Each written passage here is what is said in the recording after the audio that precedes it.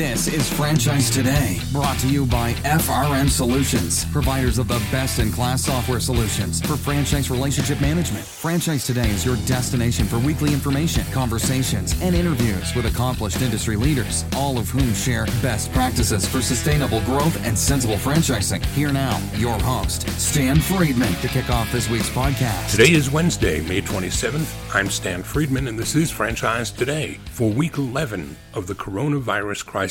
But this week's a bye week for the podcast in commemoration of the Memorial Day holiday and in celebration of those who have and continue to serve our nation, especially those who made the ultimate sacrifice, and in honor of their friends and families that they've left behind. We're going to take a break this week. I will, however, say that as it does appear that the nation is beginning to dig its way out of this unprecedented shutdown, when we return next week, I'll be back with a slightly different twist on the episodes that I've been presenting for the past 10 or so weeks. Most of those episodes dealt with triage in terms of the immediate moments following our collective crash into the brick wall that was COVID-19. Things such as adjusting to working from home, government programs to help with financial assistance, and the perils and pitfalls of trying to make ends meet as we individually and collectively tried making sense of it all. To that end, Scott Gittrich was another great contributor last week, sharing so many of the things that responsible franchisors can and should be doing to navigate these murky waters and challenging times. Well, next week we're going to talk about what you should never do, ever, but especially now when trust counts for so much. I've got a real-life experience to serve up as an example, and this will be an episode that no startup or emerging franchisor should miss, as it will clearly demonstrate how any brand, even the smallest of brands, can sometimes do things better than the 800-pound gorillas with whom they compete. So for now, I'm hoping that you've had a safe holiday weekend, that you have and will continue to follow CDC, state and local guidelines regarding PPE and social separation to the extent that is feasible, and will keep doing the best that you possibly can. I'll see you back here next week for this very special edition of Franchise Today. Until then, I'm Stan Friedman wishing you the best, the very best of all things franchising, and Franchise Today is out.